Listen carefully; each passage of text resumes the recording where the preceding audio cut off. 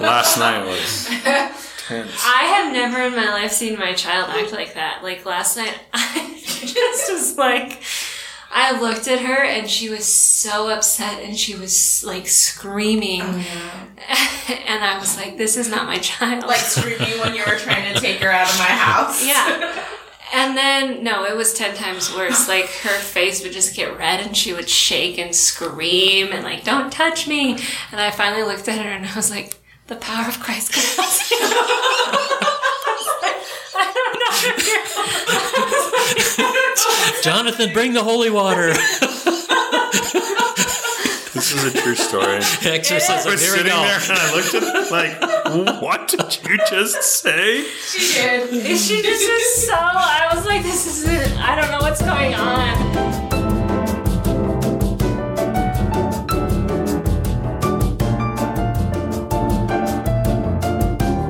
Welcome to another episode of Gem Junkies. I'm Brecken. And I'm Jonathan. And we are back from Montana. Yes. Back in our basement. Yep, back in the basement. Recording another podcast. Yep, staring at puzzles. Staring at puzzles. One day we're going to have to show you.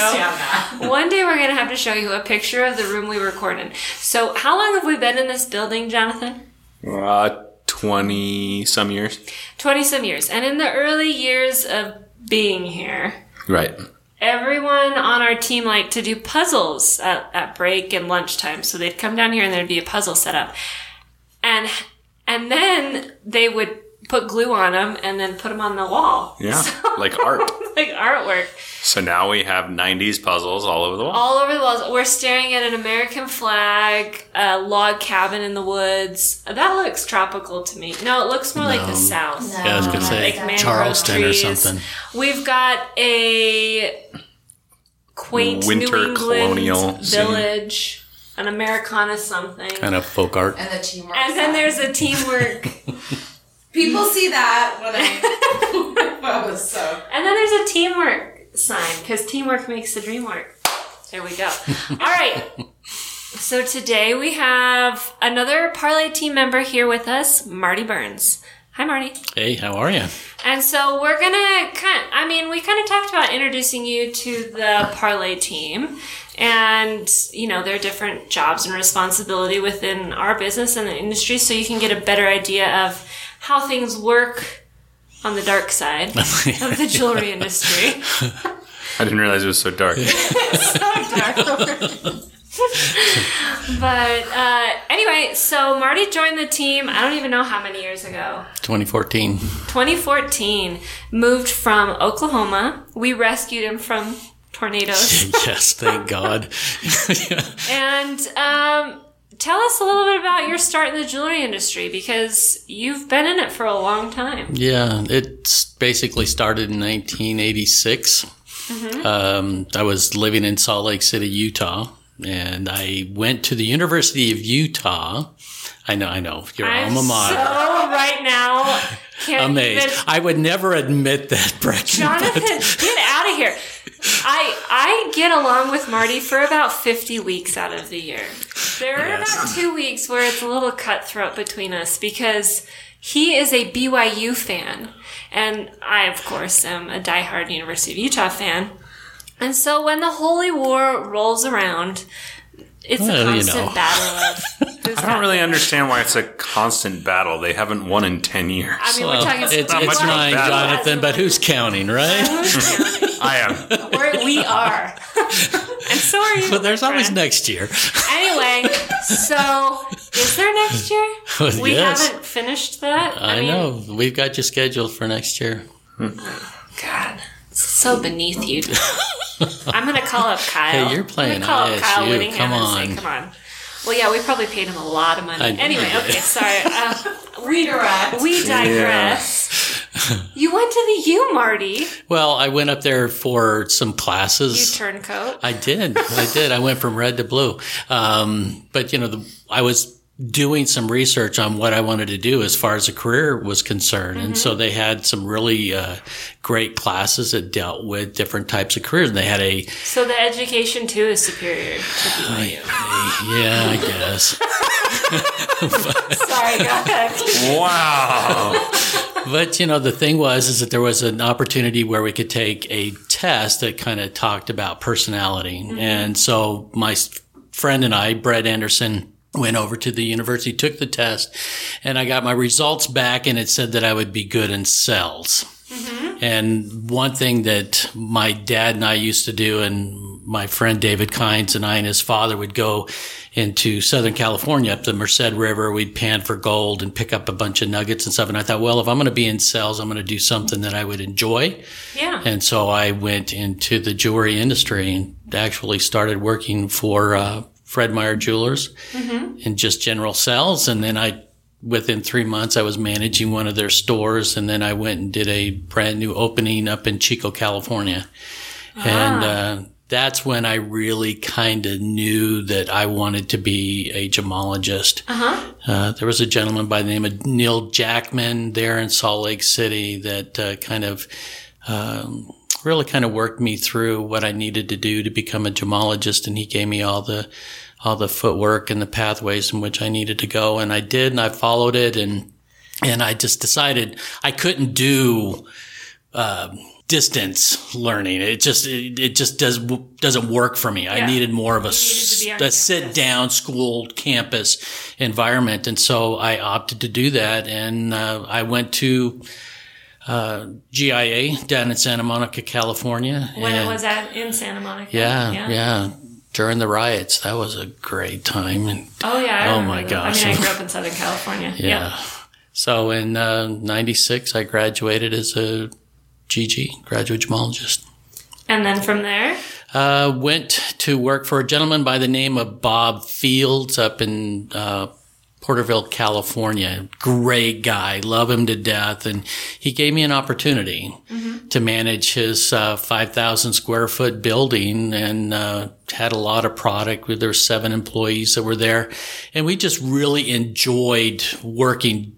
He was not a very tall man. He was like 5'3"-ish.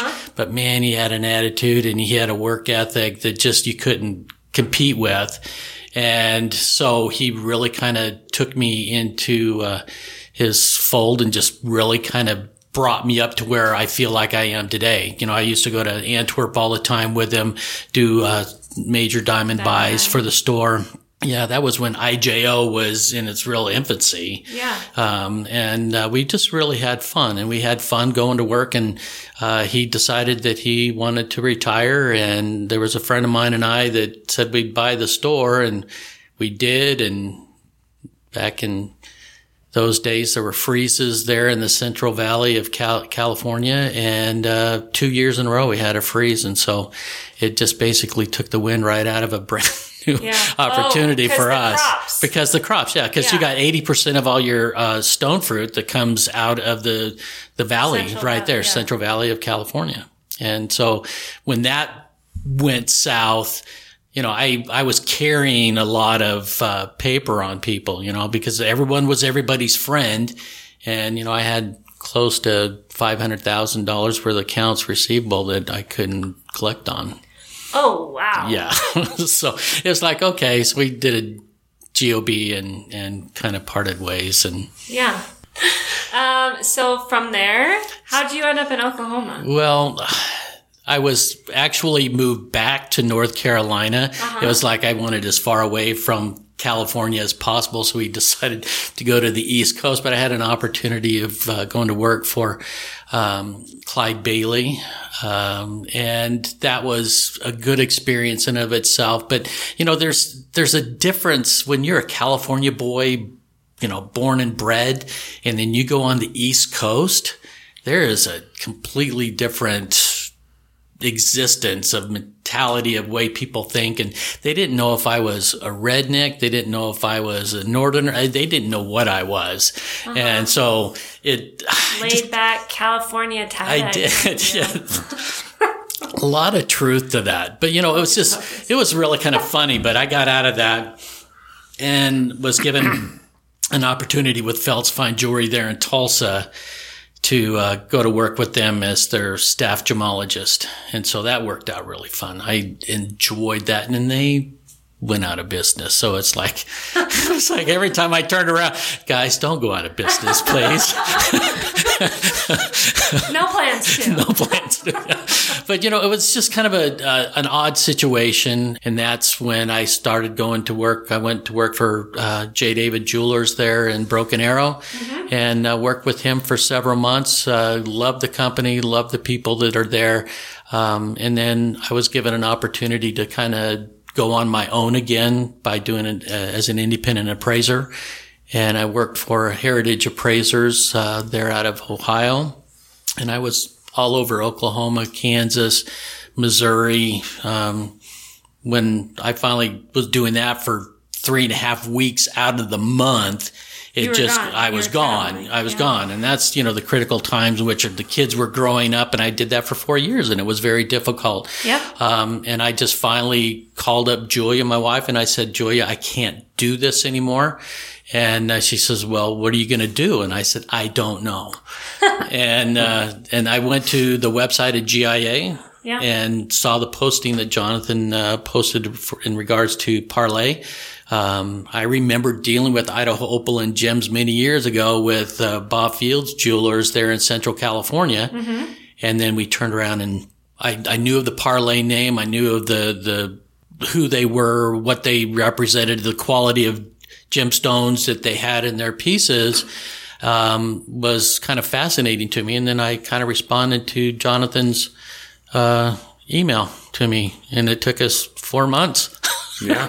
It took forever. Took some time. You got to make sure that's the right candidate. Well, yeah, you were in San Antonio. Can you meet me in San Antonio? Well, no, because I'm going to be here. So it was like just trying to get things together, because that's when you guys were doing RJ and IJO back to back. So I remember that. Yeah. And so I'm here now. Yeah. And so what you do for us is sales. Yeah, absolutely. Yeah. Love it. So you take care of a lot of our customers. Yeah. Well, that's the fun part. That's the fun part. Because, you get to know people, and I've been able to develop better relationships with the people that I already knew. Yeah. And then to find new people and to go out and to become part of their lives. Mm-hmm. And to help them to develop their business, that's quite rewarding. Yeah. Love it. Absolutely love it. So in your time with the appraiser, in the appraisal world, what was the most interesting thing that you ever appraised? Oh, that's a very good question. The Farragon vase that was created by Tiffany back in the early 1900s. I cannot remember the name of the gentleman that created it, but he was one of Tiffany's first goldsmiths and silversmiths. And this was actually in a home in Oklahoma, and the guy was telling me about his story, and he said, I had this vase that my wife bought, and I knew that I had family and friends in the jewelry industry, and they had it on the mantle. And he said that their kids would run by this thing, and they were always afraid it would be knocked over, but they had no clue what they had until they brought it in, and I looked at it, and the research that I was able to find out, I was going, my gosh, this is a one of a kind piece. And it actually went to Sotheby's and sold for $690,000. Wow. Yeah, just something. It cost them $30,000 just to be able to refurbish the piece to get it up to sellable condition. Wow. But that was forced upon him by Sotheby's, but they said that it would add value, which it did. Yeah. Yeah. And then, that was quite exciting. And I did a lot of appraisal for him and a lot of Tiffany pieces, original Tiffany pieces, which was quite exciting. How do you, appraisals are they're part of the industry that I honestly don't know that much about. Right. How do you determine the value of a piece? Well, it all depends on what market it's going to be going into. Mm-hmm. So, if it's going into a retail replacement market, it's basically what the market's going to absorb in a retail environment. The insurance companies want to be able to bring back a customer back whole in case of a loss. And so you just got to do a lot of calling. We've got a lot of catalogs out there that have pricing guides to them, which enables you to be able to reach into that and kind of pull things out. I know enough about the industry when it comes to how to create something, develop something. So if I had to go in, I could kind of break it down and figure out, okay, this is how much it's going to cost for the metal and the gemstones and the setting and all those things. And so it really kind of made it, it was a puzzle. Yeah. It was a puzzle, and you just bring all the pieces together. As a gemologist, you follow your properties, right? Yeah. And the exact same thing in the insurance industry or in any type of appraisal industries, you go in and you have to follow the trails to give you an end result. Did you ever have to go to court? I did once. And This is so, like Judge yeah. style. Well, I was a special witness. Uh-huh. And it was in regards to a large ruby specimen piece that they said that was worth $1 million. And in all reality, it was worth maybe $2,000 or $3,000, if that much. For an estate. And so it was affecting the estate. And I remember had to go before a magistrate at the time and be a special witness because they were just he was trying to get back at his wife. I get it, Yeah. You get it? Oh, God. No, I don't want to get it. I understand it. So we get questions all the time, and even like my siblings will ask me, like, insurance replacement value versus cost versus Right. actual value. What's the difference, and why is an insurance replacement value often different? Well, it's because it's a different market. Okay. So an insurance replacement means that what it would cost to replace a like-kind item at today's prices. Okay.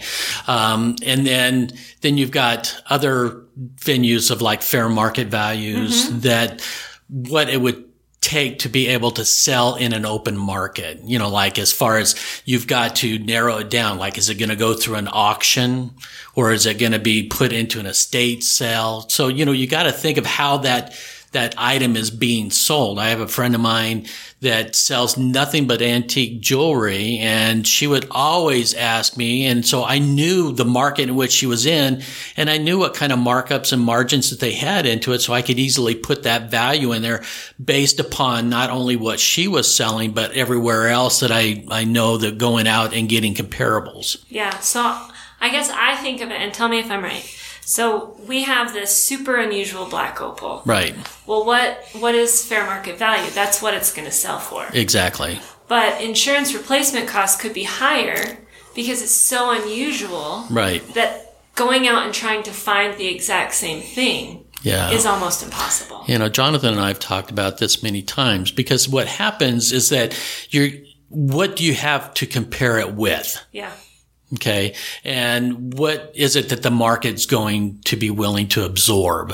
And so those are the differences that you got to go into. And it becomes an educated guess more than anything else to be able to put. Yeah, it is. It's an informed opinion. Yeah. It's exactly what it is. Yeah. Cool. Well, we kind of diverged to appraisals, but I thought that's interesting. I mean, you're kind of our it's something expert. I know a little bit about. I mean, I ask you to do appraisals for us all the time. I'm like, Marty, appraise this. I don't really know what goes into it. Well, it's fun. It really is.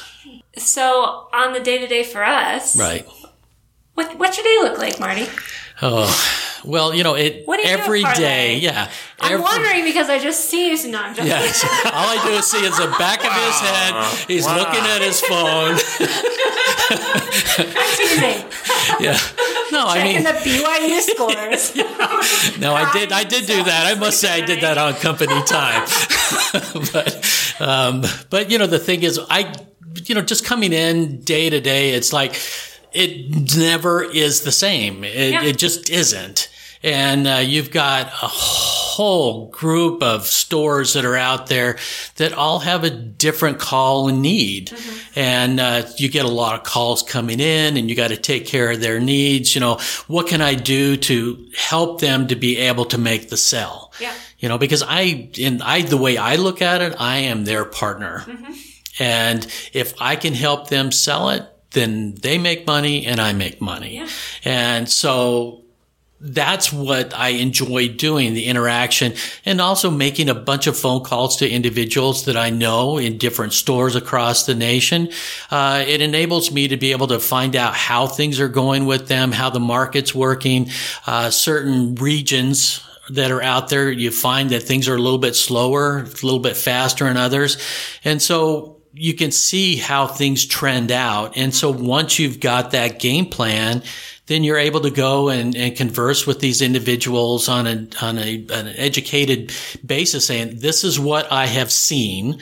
This is what may work for you. And a lot of these people, I know their inventory. Yeah. I know their stores, and I know the people that either manage or own the stores. And so it makes it easier for me to be able to do that. But that's what I do on a daily basis. We also do training on webcam. We do sales off of webcam, which is always fun.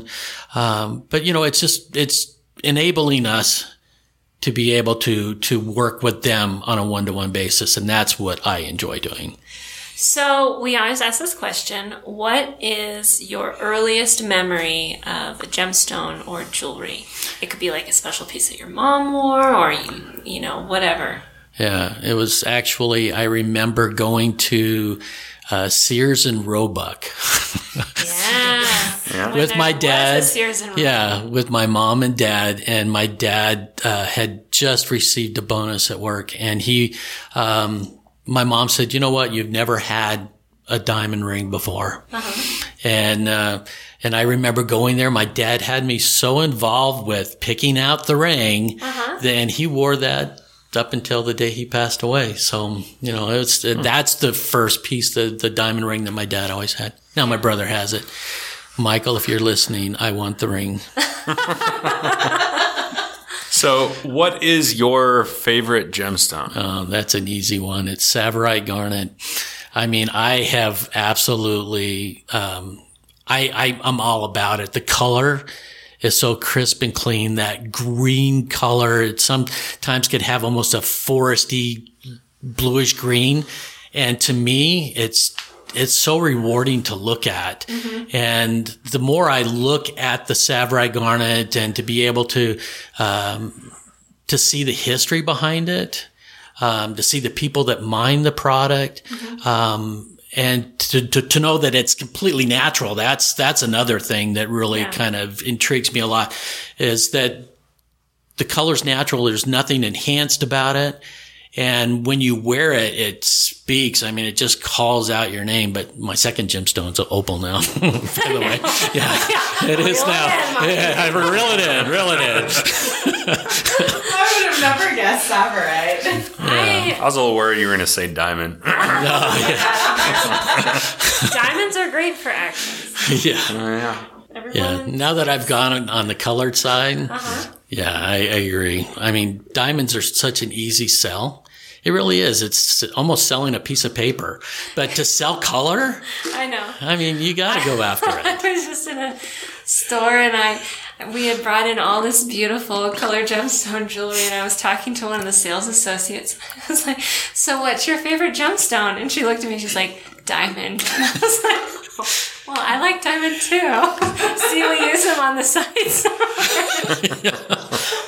No, but well, that's great. So let's talk about tornadoes. Oh gosh, okay. Wow, you're going down a rabbit hole.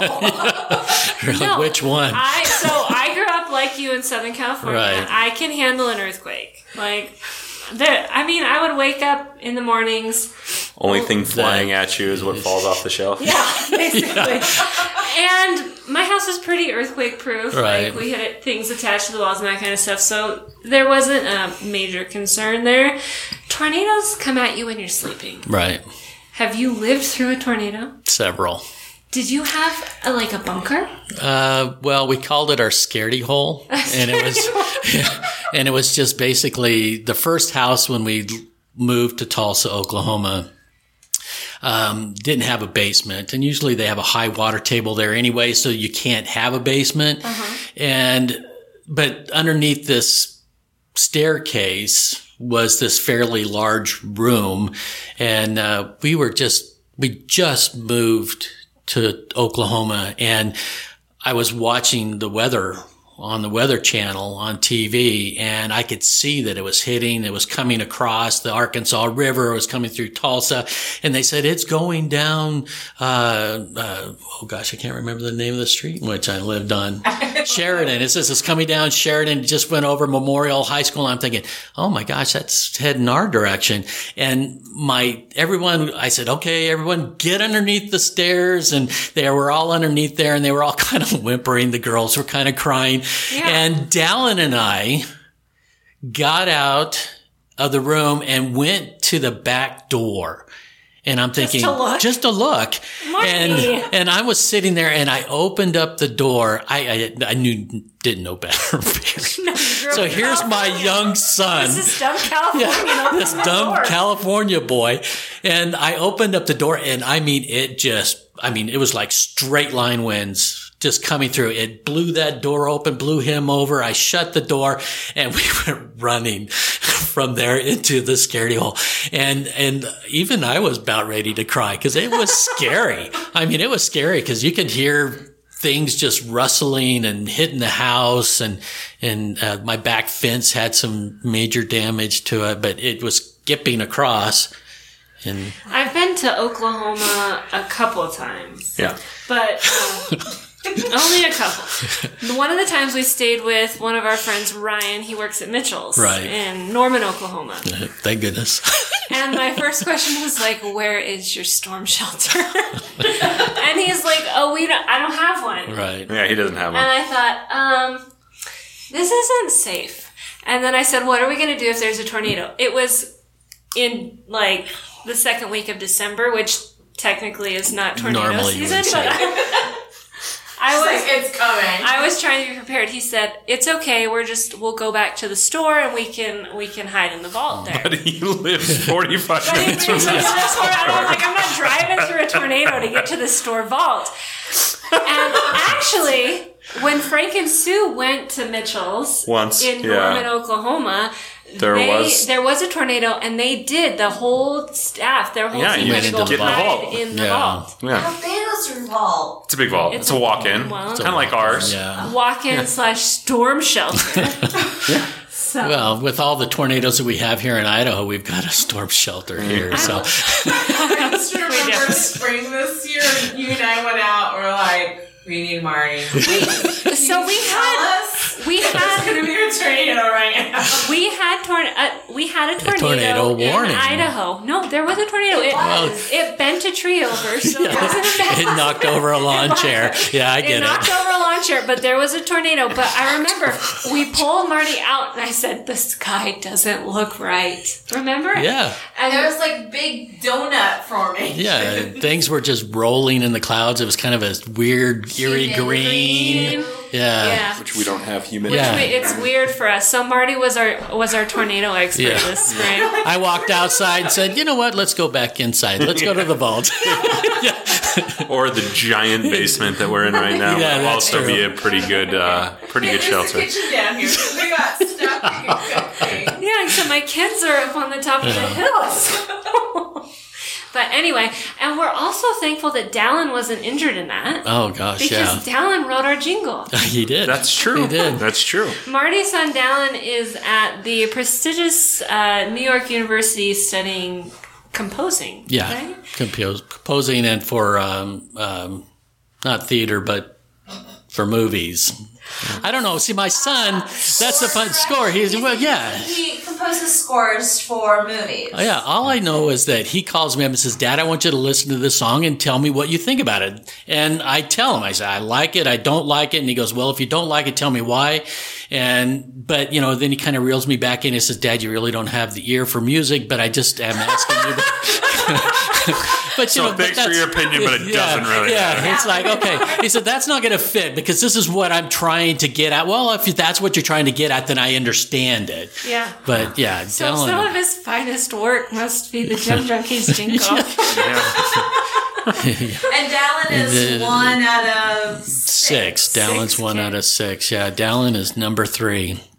Dulcie's number 1, Sophia's number 2, Dallyn's number 3, Daniel's number 4, Audrey is number 5, and Joseph is number 6. There you go. There you go. All with one woman. And they're all out of the house. You're an empty nester. Well, no, Joseph is living there temporarily. Yeah. Daniel comes and goes. So, Joseph came but I'm glad to have him there. Of course, it's always good to have kids back at the house. And Daniel is the MMA fighter. Yeah. So we got a composer, an MMA fighter. You've bred quite the collection. We've got a genre. I remember Joseph going because he was he was young at the time. He was like 12 years old, 10. Mm-hmm. Well, he was 10 years old, and he wanted something to do. And so Daniel was fighting for Kun Crew Adams there out of Adams Fight School, and Joseph would go and he would grapple and it was Muay Thai fighting. Yeah. And oh my gosh, that kid, they called him the bleeder because every time he got punched, his nose, his shirt would just be bloody. And I said, and you actually call this fun? Yeah, you want to go But it was Jonathan fun. and I went to some Muay Thai fights. Muay Thai, in Thailand. We had one of our schoolmates, one of our friends at school. That's was a brutal. Muay Thai fighter. What? One of our friends at school was a Muay Thai fighter. He did MMA. Yeah. As well. Yeah. We went to MMA fights. Yeah. But there was a lot of that in Bangkok. But cool. So one of Marty's next events is you're going to be out on the road in Oklahoma. Right. Have fun with the tornado. Tornado season is... They said the weather's been pretty up and down right now, so I'm just hoping it kind of cools down a little bit, yes. But it is still tornado season. Yeah, it is. Okay. Yeah, it's the fall. Well, November. Yeah. I'll be praying for you. Thank you. But anyway, he's going to be at the Oklahoma Jewelers Association Conference speaking on colored gemstones, and that is the 21st and 22nd of September. Yes. If you want to meet Marty in person. But you also get to go out and do fun things like special events, too. Oh, yeah. All over the nation. That's the fun part. We offer their guest customers an experience. Yeah. And that's what's fun about it. You could go in there. We have PowerPoints that talk about the gem and jewelry industry, color specific like opal or the corundum family or the beryl family, whichever one you're talking about at that specific time. And then we go and then we have a sales event the next following 2 days. And sometimes it just is meeting new, interesting people, which is fascinating. I love seeing where our jewelry goes. Oh my gosh, yes. That's the one thing that I miss most of all from working retail is seeing actually who the jewelry goes home with. Right. Because we put so much time and effort into making these beautiful pieces and picking out beautiful stones. And then we sell them and they go on their way, but we don't get to see the end story. Right. Who gets it for their 50th anniversary or anything like that. So that's another reason why I like special events too. Oh my gosh, they're just an absolute blast. And they're, it's tiring because usually you get there 9 o'clock in the morning and it's 10 o'clock at night by the time you get back to your hotel room. But I would do it all over again. I mean, it's just that much fun. Yep. Yeah. So Marty's next one, if you happen to live in the Kansas City, Missouri area, he will be at Kennedy's Custom Jewelers and in Blue Springs, Missouri, and that's going to be the 26th through the 28th of September. Yeah, and then you've got a couple more coming up at Kelly's in where? Weatherford, Oklahoma. Yes, and then Jay David. Jay David's, yes, yeah, that. And he's in Oklahoma as well. Yeah, he's in Oklahoma. Broken I know. It's like I have an open wound for Oklahoma. Oh, you just like those tornadoes, I guess. But anyway, we want to thank you so much for taking the time out of your day and talking with us, and thank everyone for listening. If you want to see where all of the Parlay events are going to be this fall and holiday season, we regularly update that on our Instagram account. There's like a little highlight button that you can push to see where all of our future events are. And as always, if you want to see what we do in our real life, you can follow us on Instagram or Facebook at Parlay Gems. I'm Brecken. And I'm Jonathan. And I'm Marty. Thanks for listening. We'll talk to you later, guys.